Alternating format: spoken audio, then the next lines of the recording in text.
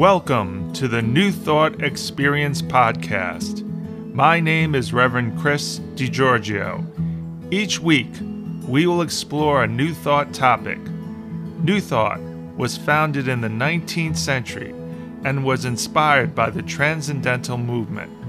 Its chief belief is of an all-knowing, all-present, all-powerful divine intelligence, and spirit and human are one.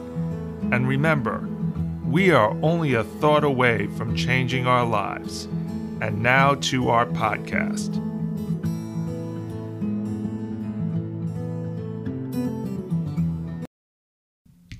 I love this quote from A Little Light on the Spiritual Laws by Diana Cooper. Imagine a carpet of exquisite, intricate design, but the colors are different. Each color plays its part. Dark colors highlight light colors. Each different color of the carpet is a necessary component to the design of the carpet. This is oneness. Each is an important part to the overall design of the carpet. The last chapter in this book that we've been reading for the last few months is the law of oneness. Simply stated, the law of oneness is accepting everyone without judgment. Each individual is part of the greater whole. Our work in the world is to realize we are the essence of God, and each of us is part of God. We are all part of that one God. But we are often reminded in our day-to-day that we are separate.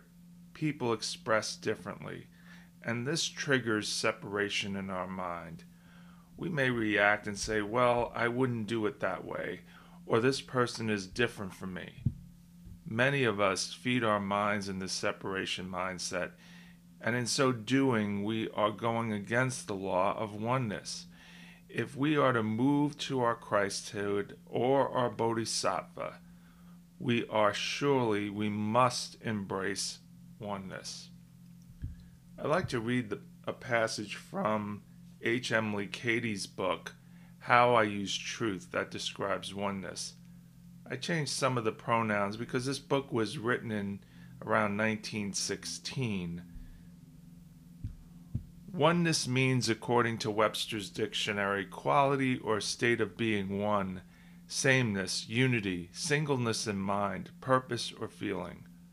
We are one with God because we are of the same nature as God, namely spirit, created in its image and after its likeness. We are with each other because the same spirit of God, its image, is inherently in each of us as our own divine nature. Jesus proclaimed this oneness of God and human with its fellow man, by praying, Our Father. With this salutation, Jesus claimed for all of us the fatherhood, motherhood of God, and the brotherhood and sisterhood of man. While it is true we are always one with God through our divine origin, we are consciously one with God only when we recognize and accept our innate divinity and the divinity of all humans. This recognition enables us to behold continually or habitually the good that is present everywhere, in spite of appearances that may seem to our human senses not good. We are always one with our fellow humans through our spiritual origin, but we're consciously one with others only when we have so cultivated the spirit of love in our hearts that we see beyond their limitations. Only when we see the glory of Christ shining through others, we can say convincingly, we are all one in spirit. The annotations from the 12th lessons of Lessons in Truth deal with the subject of oneness, for that particular lesson seeks to bring us to the realization of the unity of spirit. When we really know oneness and have not accepted it intellectually, the judging of our fellow humans will be from the absolute. We will be using righteous judgment from John 7, verse 24. We will then be able to judge another as being the beloved of God, yet functioning as a human being who is making overcomings in its own way. We will know for the person that the ultimate is the realization its true destiny. To understand our oneness with others means that we no longer accept them to do things according to our standard, for it is primarily an inner oneness that we recognize. We show our own awareness of oneness with God when we leave others free to grow according to the divine pattern within. This does away with any tendency to dominate another in our desire, that it unfolds its life in the way we think is right. One with life, you lose your sense of separateness, your sense of self. In the infinite flux of life, there is no separateness. There is only wholeness, only the many faces of the one. Give yourself to living, and you will find meaning, for you will be one with the one life. Unquote. So let's start with a statement from Emily from the passage above. She quotes Jesus, "The Father and I are one," or more inclusive, God and I are one. She did mention Jesus saying, "Our Father," whatever the case here. Jesus makes the argument, we are not separate from God. Therefore, each of us has the supreme essence of God within us. Jesus continues to call the God within. In another gospel passage to emphasize this, it is not me who does the work, but the Father within me that does the work. Again, Jesus is saying, laying the truth down. We all have God within us. He does not separate from God. It's an important lesson for each of us. To achieve the Christ within, we identify with God as our source. That is why in unity we always say God is our source. This is relevant. We are identifying with our unity with the Spirit. Here's an important quote from the passage above. While it is true we are always one with God through our divine origin, we are consciously one with God only when we recognize and accept our innate divinity and the divinity of all people. It's probably impossible to be in oneness when we cannot accept that each and every one of us has our own innate divinity. The moment we say this person is not to our standards, or we reject them, or we discriminate against them, or treat them differently, this is the moment oneness is surrendered. Remember, one carpet fiber does not say to another carpet fiber, "You do not belong here because I'm red and you are blue."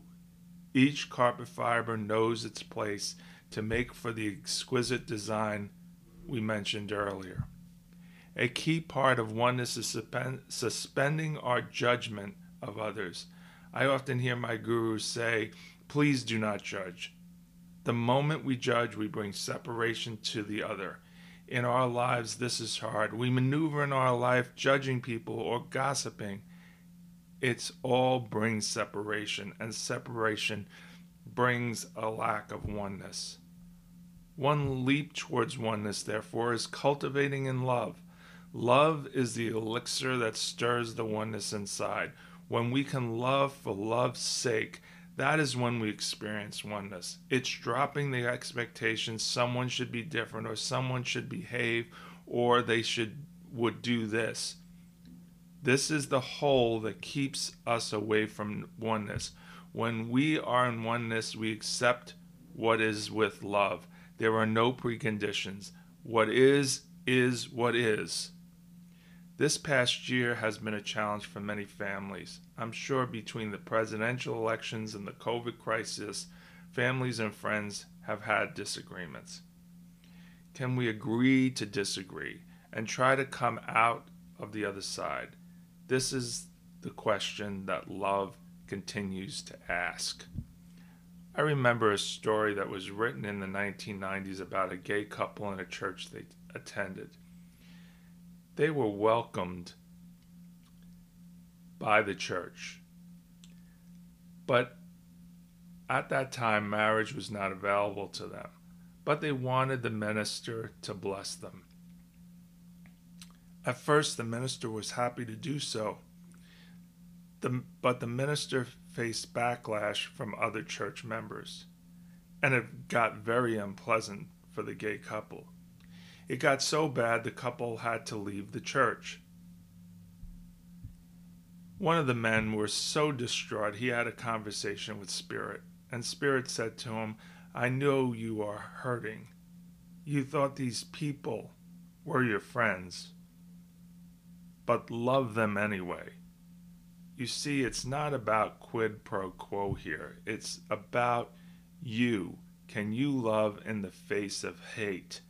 Can you see the people that you consider your enemies, or those that hurt you, as people living in fear that are no different than you, only in a lower frequency? Can you see them as part of the same spirit you've come from, regardless of circumstance? This is how we exhibit oneness. It's not about the other person, it's about you. Emily Cady in the above passage is reminding us, each of us has our own pattern, our own fiber. We all have our own divine pattern that we interpret for ourselves. They are all part of this oneness, even if they don't reciprocate. This is so tough because we're so conditioned with the golden rule. We ask ourselves, why can't they treat us as we treat them? And when they treat us badly, why should we treat them so nicely? But it's not about them, it's about you. You may notice the podcast artwork. It is the lotus flower. I used this artwork because of an inspirational story my guru reminds me of. She often says to her students, remember, the lotus grows in the mud. The most beautiful flower is surrounded by the mud. Just because others might do ugly things doesn't mean you must do the same. You are a pillar of light in a sea of darkness. You are the carpet fire that makes that whole carpet beautiful. You remember that. You raise your frequency. Don't allow others to dim your light. You are the light of the world. Shine, shine, shine. And so it is. Amen. Thank you for joining us for today's podcast. The New Thought Experience is a production of the Westchester Spirituality and New Thought Group. To find out more about us or to donate via Zelle or PayPal, you can use our email address, unityofwestchester@gmail.com. That is UNITYWESTCHESTER@gmail.com. You can also check us out on Facebook or meet up at the Westchester Spirituality and New Thought Group. Have an enlightened day.